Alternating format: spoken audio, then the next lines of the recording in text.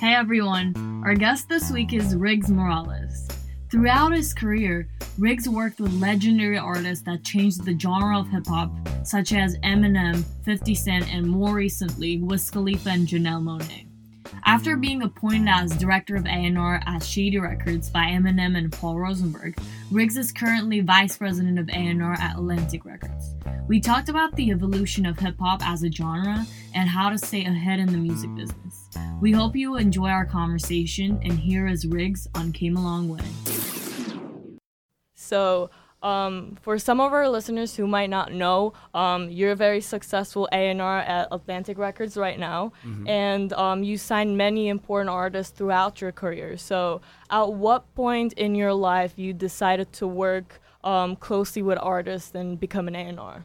I decided to work in the field of A&R, which I didn't know existed.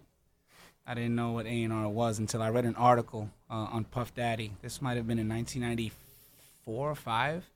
And A&R is basically a talent scout. Someone gets paid to go out and look for talent and to pick records, off the album. And I threw it out into the universe, which sounds like the generic thing to say, but quite honestly, in hindsight, that's exactly what I did. And you start from there. And I started working my way into the business, or looking for a way to work into the business in a variety of ways. Interning at a production company, answering phones.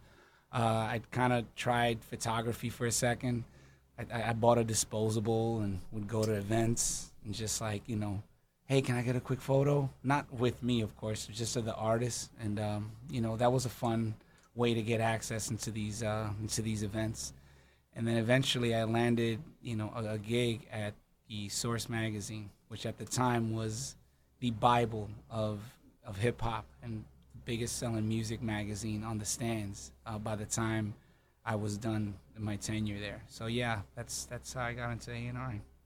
And you witnessed the evolution of hip hop, as I would say, and seen all the change throughout the years. What's your take on where the hip hop is headed, and what's its impact is going to be in the future? It's still young. That's the thing people don't realize. I was fortunate enough to document the second tail of hip hop. Golden years. Like prior to that, you had, the old school, then you had the golden era, which was like the era that I came up on.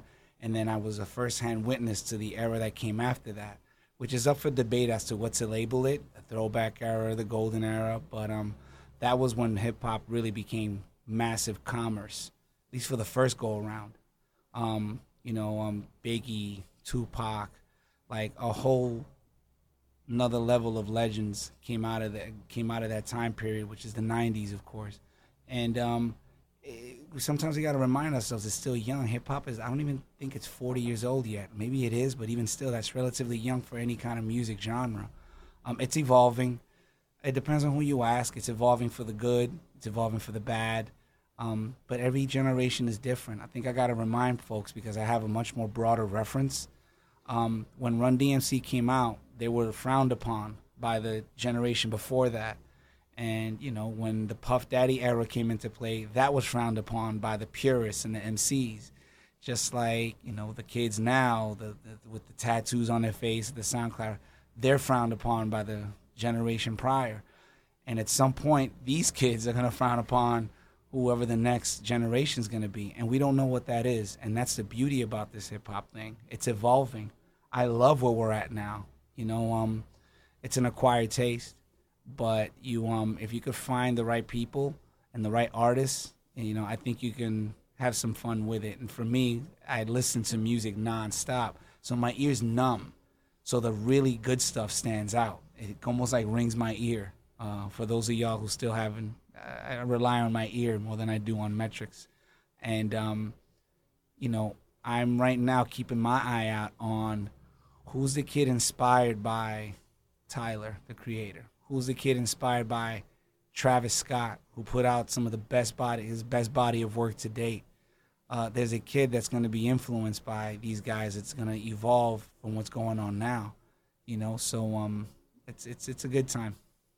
And as an A&R, you have an artist roster of your own. So how do you recruit talent? What are some of the key components you look for in a talent?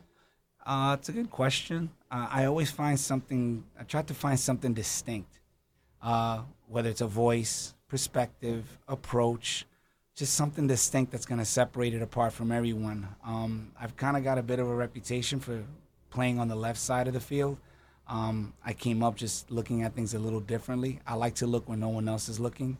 I try to hear when nobody else is hearing, and sometimes you land upon, a major moment. Even when I was at the Source at the time, my main job, one of my first jobs, was to curate the Unsigned Hype column. The Unsigned Hype column at that point was the most prominent outlet that an unsigned artist can get. Prior to me taking over the column had discovered DMX, Mobb Deep, Capone Noriega, Common, DMX. It's like legend after legend. So that was a big responsibility, but that was also for me, my portfolio, to show that I can find talent.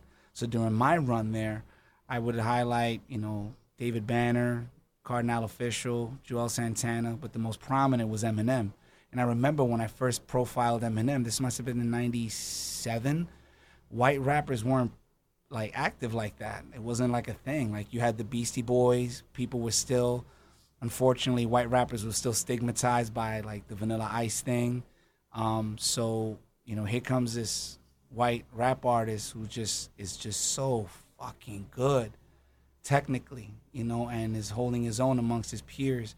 And I remember when I handed it in and you went to press, back when print magazines was something, you go to press, and the main founder, the main publisher, David Mays, came up to me and was like, "What is this?" Like, "That's Eminem." "Yeah? Is he good?" It's like, "He's really good." I know it's a little different because you barely get to see a white rapper prominently featured in that particular column or in any part of the magazine in general. But as you can see, that panned out quite well. About 2 years later, he ended up signing with Dr. Dre, and the rest is history. So I developed a habit of just looking where no one else is looking, believing on things that not everybody believes in.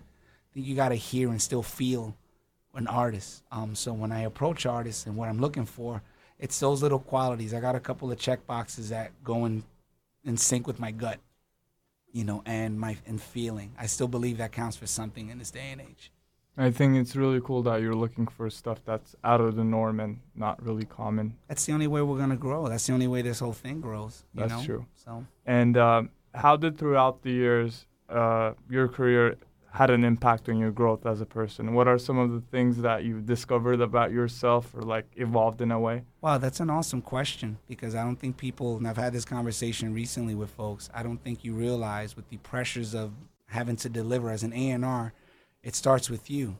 I've always said, somebody told me this one time and I never forgot it. The A&R is the last one thanked, the first one fired. You're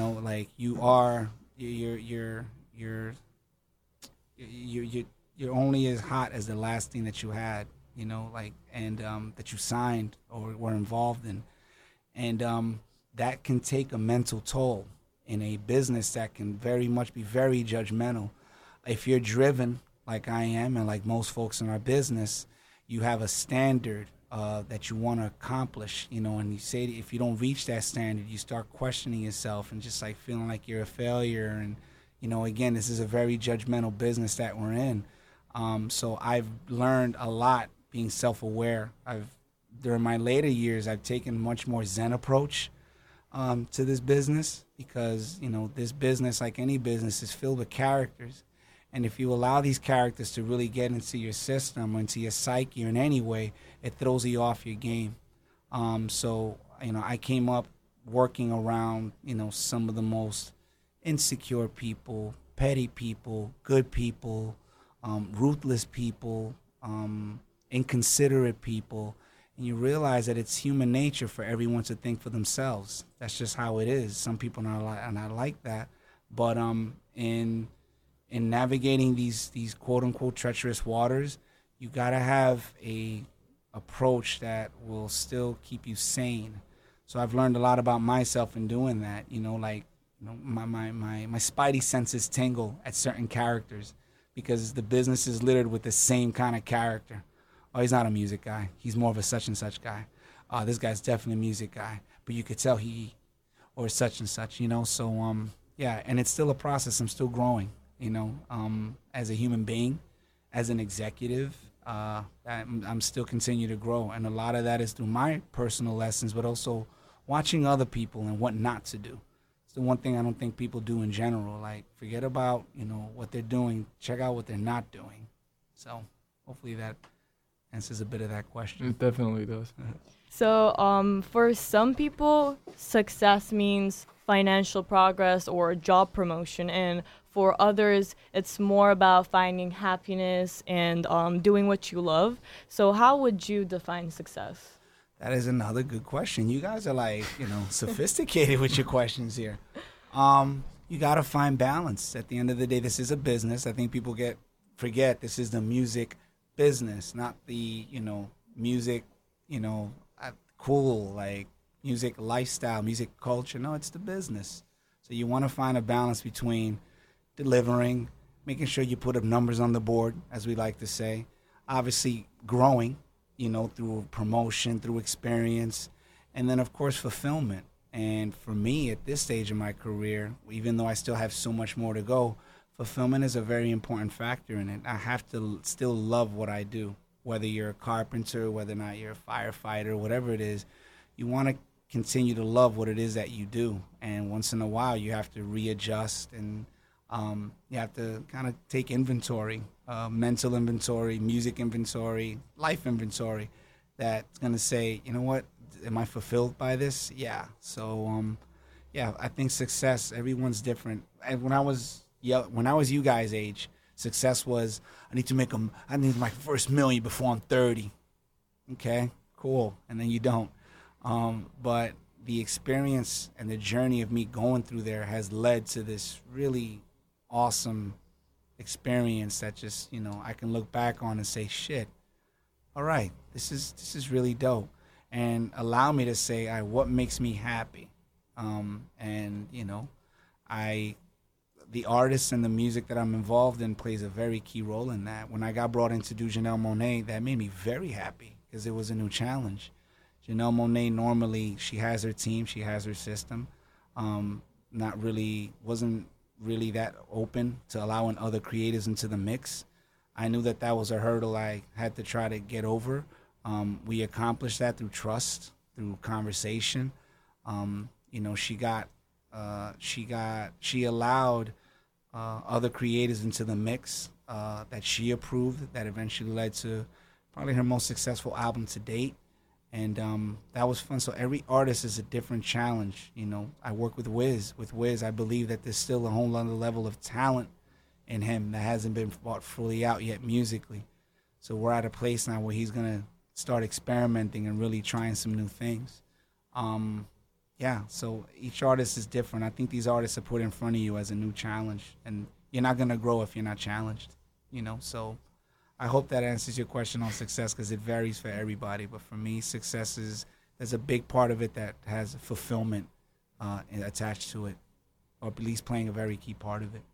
And probably one of the best ways to describe the music industry or the reality behind it is to give real examples. Can you give us an example of a moment where you felt really low in your career and how you overcame that situation? Yo, you guys, man, it's like therapy. The fuck? That happens. You start questioning yourself. You start looking at the changes in the environment. You start, when you work for other people, there's a pressure that goes along with that to deliver. One of the lowest points in my career might have been, I want to say, around between 2005 and 2009, if I can be honest, because there wasn't much activity going on. Our main breadwinner, Eminem, at the time, was in a really dark place. The game was changing rapidly. And the game was changing in a good way, in a way that I felt I wasn't really capitalizing off of it. We were about to enter the Kanye era, so to speak. And the Kanye era brought to us, us as fans and as music people, it gave us permission to just go outside the box, but still have a really sincere hip hop aesthetic attached to it. So, I would come across artists like, Kid Cudi and J. Cole and the Clips. Ideally I wanted to split up with Pusha being his own and Malice doing his own thing as well. That wasn't something that I was getting really too much support on. So you start questioning, what purpose am I serving? And what that did was it allowed me to really venture off and just get creative with other things, which is when I created the Monday Night Fight Club, which is a really fun outlet that I created for battle rappers. A lot of battle rappers can't really make songs, but if you give them a minute of your time, they'll entertain the hell out of you. That was fun. That also showed that I can, if you allow yourself to get stuck in the moment, that's when you start reaching that dark place where you just start questioning things, and you need creative muscle memory. You gotta exercise that shit. So that was pretty much the lowest point. I wasn't growing as an executive. I was definitely not in the best surroundings in terms of learning and just getting full-on support for certain things, for things that allow me to go to the next level. And but there was a light at the end of the tunnel with that, and that was the Recovery album. The Recovery album, which falls in line with, those years that we'll talk about later, was an opportunity for me to finally, believe it or not, help A&R an Eminem album. I had been there for such a long time, but the Eminem A&R system is Dr. Dre, Eminem. That is it. Nobody touches that. And at the time, Dr. Dre had gone off to do headphones. So his sound wasn't really going along with the times, or at least something that was suitable for where M needed to be at the time. So when you finally get a call like, hey, I need beats, already it's like, here, try this. Here's Just Blaze, here's Khalil, here's Havoc, here's this guy, that guy. He was all very open-minded, and it led to, one of the biggest albums of his career and a massive, massive comeback. So that was fun. So again, for the dark period, I always tell folks, there is light. You got to just keep at it. And it's so easy to say, oh, man, you got to keep at it. Trust me. You even reach that threshold where you're like, fuck this shit, I'm done. I need to look into something else. What's my next 5 years look like? And if you keep at it and you're really setting your convictions, an opportunity is going to present itself. It goes back to the 10,000 hours theory, which right. I'm a huge fan of. Malcolm Gladwell's what is the Malcolm Gladwell book? I recommend it to everyone. Catching a super brain fart. We'll get back to it, but the Malcolm Gladwell book about 10,000 hours. So, yeah. And as you've been talking about it, getting out of your comfort zone could be a hard thing to do, especially, for example, you're working at one of the top companies in the music industry. So how do you tell your team or have them push beyond their responsibilities and get out of their comfort zones? The circumstances dictate that. But you gotta get out of your comfort zone every once in a while. Once you get comfortable, that's the new dark place. Because now you're kind of coasting it. And it reflects in your work, it reflects in your approach, it reflects in the end result. So you need that change. Sometimes the universe tells us, man, whether you like it or not, time for a change. You're not gonna like it, but here it is. If you allow that change if you allow that change to buckle you and just punch you in the gut and hit the ground, that's your fault. But if you do get this, you can get back up. And I say that metaphorically, obviously, but you need change in order to grow. You need that. It's like the 2.0, 3.0, 4.0 version of yourself, and you need that. So we've come to the question where we had you think for a bit. So we will give you different years in the past, and we'll ask you to share an important memory from each of it. So the first year would be 2000. In 2000 was when I left what I feel is the greatest job I've ever had as a writer and editor at The Source magazine. And I had just done 5 years there. That was my alma mater. I never went to college, and I do not encourage everyone to take this approach. My alma mater, my college years was spent at The Source magazine, really documenting the culture from top to bottom. I had to listen to every album release during that time period to find the lyrics of the month, the fat tape, the mixtapes, extract album cuts to turn into this section called the fat tape, coast to coast, where photographers would send over photos of events throughout the country. That's how everyone got their information on hip hop. It wasn't so freely available the way it is now. So I knew the role that I played in that regard, ranking the albums at the time. When an album got mics, it meant everything. If we gave you 5 mics, it was a classic. It was rare, but if you got those 5 mics, people were going to go out. You got a platinum album, basically. If you got 3.5, you got a gold album. Like, we knew how much power those mics had. And in 2000s, when I was just burnt out, I'd done so much writing, so much, I was like, I really want to do something different. And I jumped into the executive side of the business. That opportunity came to me via Paul Rosenberg and Eminem, when by that time had established Shady Records. So I made my jump into the label side in 2000. I remember. Wow. And the next year, 2005. 2005. It's a time that I look back at with appreciation and regret, because I feel that was a very, quote unquote, that was a hot year. I was like, I was involved. I was in the thick of a lot of really active things, a lot of really prominent projects, and I don't know that I paid as much attention to the things that mattered as I should have. And, that was part of the beginning of the dark period, where before you know it, you're like, wait, what just happened? We were hot. Now things are not. And 2005 was also a time for me to flex my creative bones a little bit with outside ventures. As I had mentioned before, with the Monday Night Fight Club and little things like that. I managed producers here and there as well. But 2005 was a very pivotal eye-opener of a time period for me in my career. Where it's like, dude, wake the fuck up. Like, you're not going to get another chance like this again. And if you are, you better really maximize it to the next level the way most smart people would have done. Definitely didn't have I'm such a creative.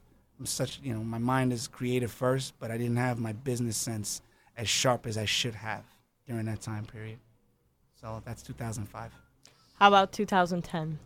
And 2010 was the tail end of the dark period, which I had mentioned before. It was an opportunity for me to showcase how good I am as an A&R. And, I played a significant role in Eminem's album with Recovery, and also with the follow-up album, The Bad Meets Evil. So a lot of the ideas that didn't make it on Recovery ended up being a really awesome small project called Bad Meets Evil with Royce da 5'9" and with Eminem. Some of the more significant moment, I never knew what it was like to have. I knew what it was like to be involved with and standing next to a hit. I never knew what it was like to put together a hit. And, in 2009, I had asked a friend, I'm looking for somebody who's a little bit on the left side, but doesn't go over people's heads. I get that philosophy from the Outkast, by the way. They're the standard. Like, to me, Outkast did it better than anyone in rap history, where you can go outside the box, go left, without going over people's heads. And this person introduced me to Alex the Kid. And Alex the Kid was this really talented producer from out of the UK. And you could hear his UK sensibilities. His sonics were heavy, almost borderline industrial. But there was a lot going on. It's a little messy, but in a good way. And she, being Jessica Rivera over at the time, Universal Publishing, introduces me to him. I had to chase him because he was kind of elusive. I had a great conversation with him when I finally got him and told him what some of the things we were looking to do. And a couple of days later, based off that conversation, I gave him like a, look, if you can stay within this tempo, if you can kind of minimize things a little bit, let me hear what you got. And he sent me 3 pretty awesome ideas. The biggest one ended up being Love the Way You Lie, with the Skylar Grey reference on it. And that right there, it's a billion seller. No, it's not a billion. It's a diamond single. It's probably the first, hopefully more, diamond song I've ever been involved in. And just to be part of that, which has when a song resonates with a generation, that's special. That's one of the more rewarding parts of this whole thing. Getting a win on the board is cool, but when you're involved in a project that resonates with a generation, that to me is super rewarding and fulfilling, which is funny because it's has a lot to do with the next year, which is 2015. In 2015, I was fortunate enough to be involved with with producing the original Broadway cast album for Hamilton, the Hamilton Broadway musical, and that that was fulfilling in more ways than I can ever describe. It broke so many boundaries beyond just on the Broadway side, cool, but I'm proud to say it's the only Broadway cast album that ever sat #1 on the rap charts. And for someone like me who's looking to just accomplish new things, that was one of them. I think from a fulfillment standpoint, as somebody who's big on music education, I think that project covered so many grounds. It covered history, it covered art, it covered hip-hop, it covers social studies, all kinds of things. And to see it succeed beyond expectations was pretty awesome. Even more so, it wasn't something that was getting the full-on support because, again, cast albums don't sell. I got this idea. I want to get the Roots involved. The Roots don't sell.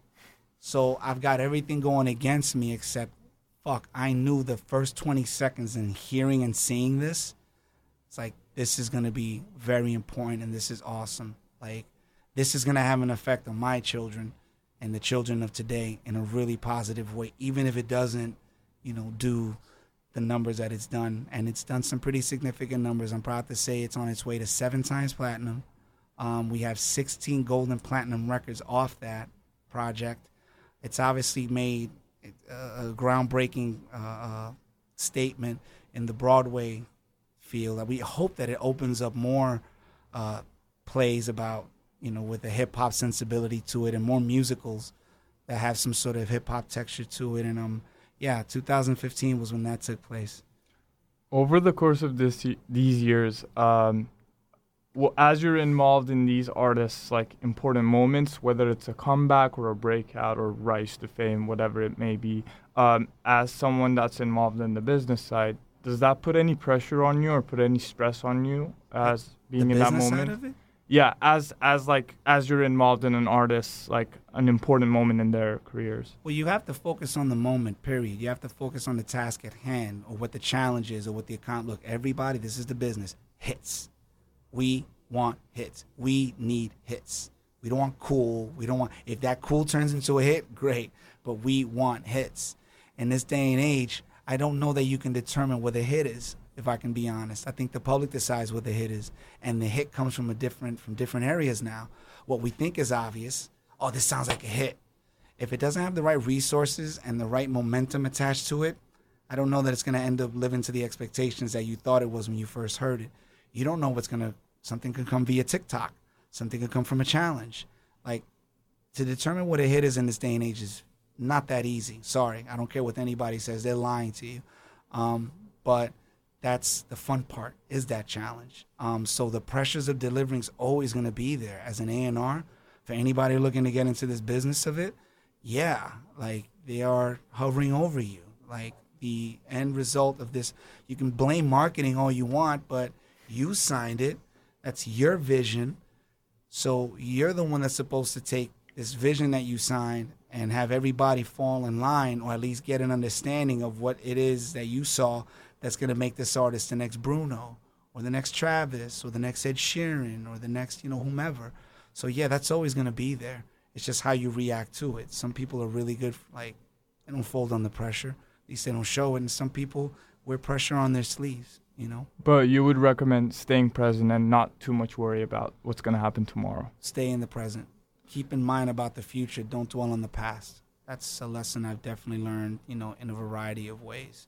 I have to have foresight. As an A&R, you have to. That's, to me, the number one quality. It's not just having an ear. It's having foresight. All right, I'll come across an artist, he's 16. Hasn't really experienced much. His voice might change over the course of the next few. Oh, he's in love with this girl. They're going to break up. So there's probably a different part of the narrative. How will that affect them? I have to have foresight before I dive into something, that's going to commit company dollars and resources on that. That foresight's gonna. If I don't have that, then you're winging it. Good luck with that. So. And during our break, you were talking about a couple of books that you really looked up to during the course of your career. So what were those books and which ones would you recommend? Yes. The first one, which I was trying to remember early on, is Outliers from Malcolm Gladwell. Really awesome book on the end result of hard work and just really staying true to your craft. It falls in line with the theory behind 10,000 hours. 10,000 hours is roughly 10 years. Maybe, it depends on the kind of mountain work you do.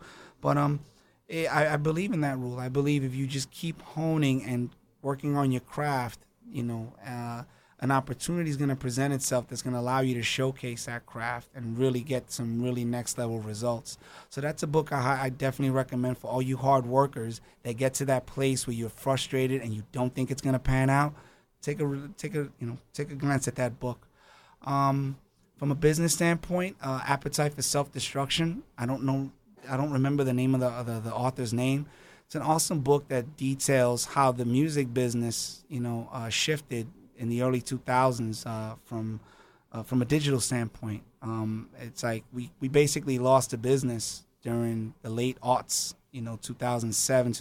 Like urban music, like there was no money being made because no one had adjusted correctly to the times of the digital consumer. And that book gives a great breakdown of the mistakes that were made by the powers that be at that time in not adjusting, and how Steve Jobs took complete advantage of it with the iPod and here we are today with streaming, bringing everything back in a good place where some people call it the golden era of music now because there's so much money being made. Another book I like. There's two other books I'm going to recommend. One's The Last Mogul, the story of Lew Wasserman. That's high level overall moguldom right there. That's not just about one particular. Just like this is a story of one mogul who's responsible for a slew of other moguls, and his plight and how at one point the company that he had was the most dominant talent agency music company in the world. Very fascinating, very overlooked gentleman, Lew Wasserman.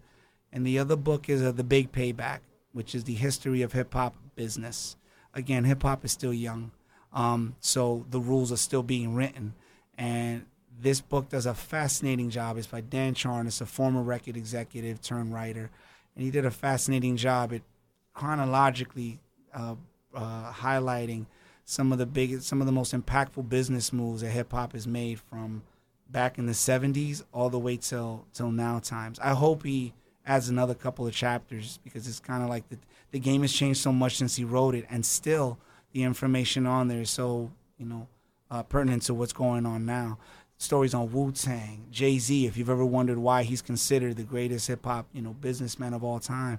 Talks about 360s, and just fascinating book. I think it's like required reading if you're going to rock with me. Like, to me, if you're going to intern for me, or like, you need to read that book. So yeah, those are the 4 books that I highly recommend for folks.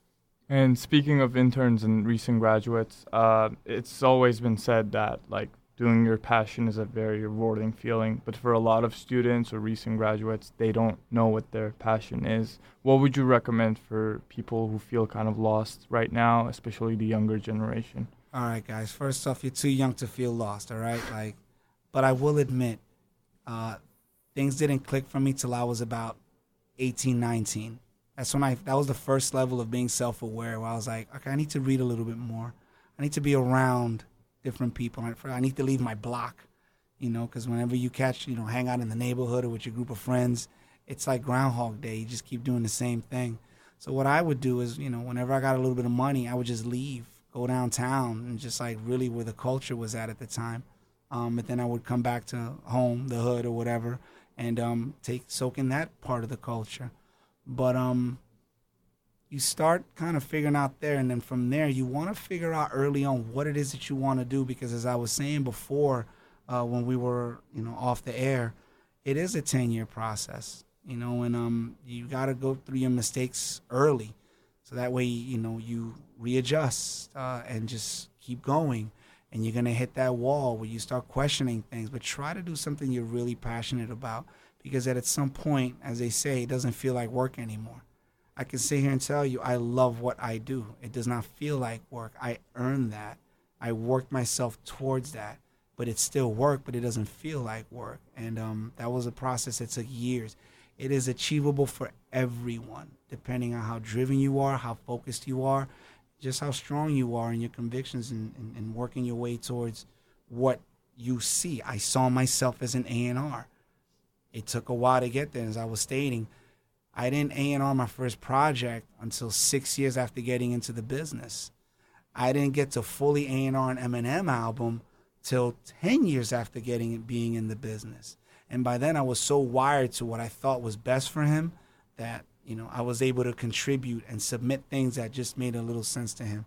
Even to the point where before I left Shady Records and transitioned to Atlantic, the last record I gave him was Monster, which was his last #1 hit.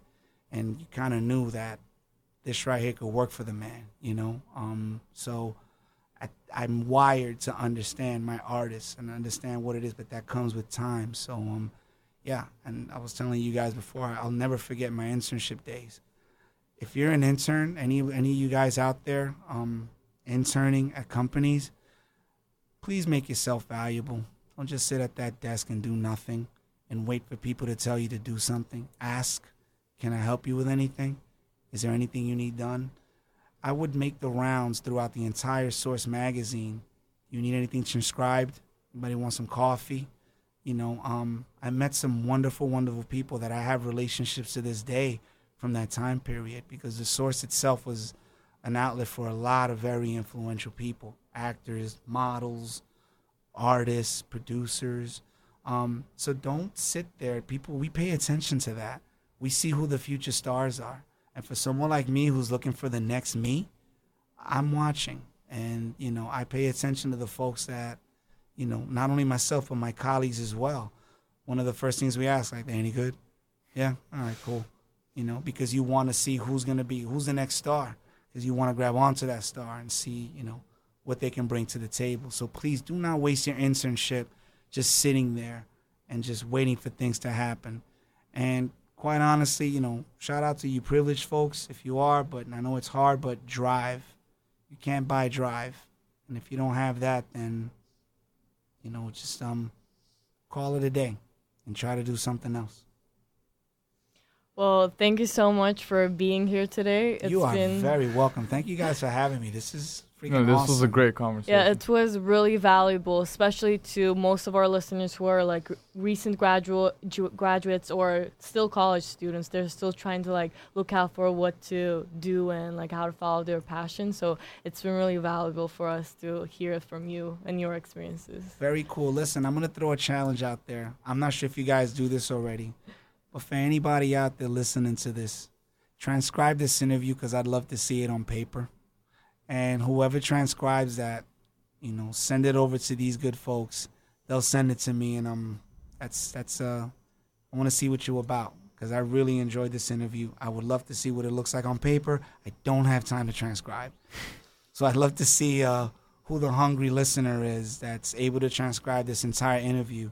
Send it in a document and just, let me see what that looks like. Thank you so much for having me, you guys. I really appreciate it. Thank you. Thank you so much. For more, subscribe to Came a Long Way on Came a Long Way Apple podcast page and follow us on Instagram at Came a Long Way.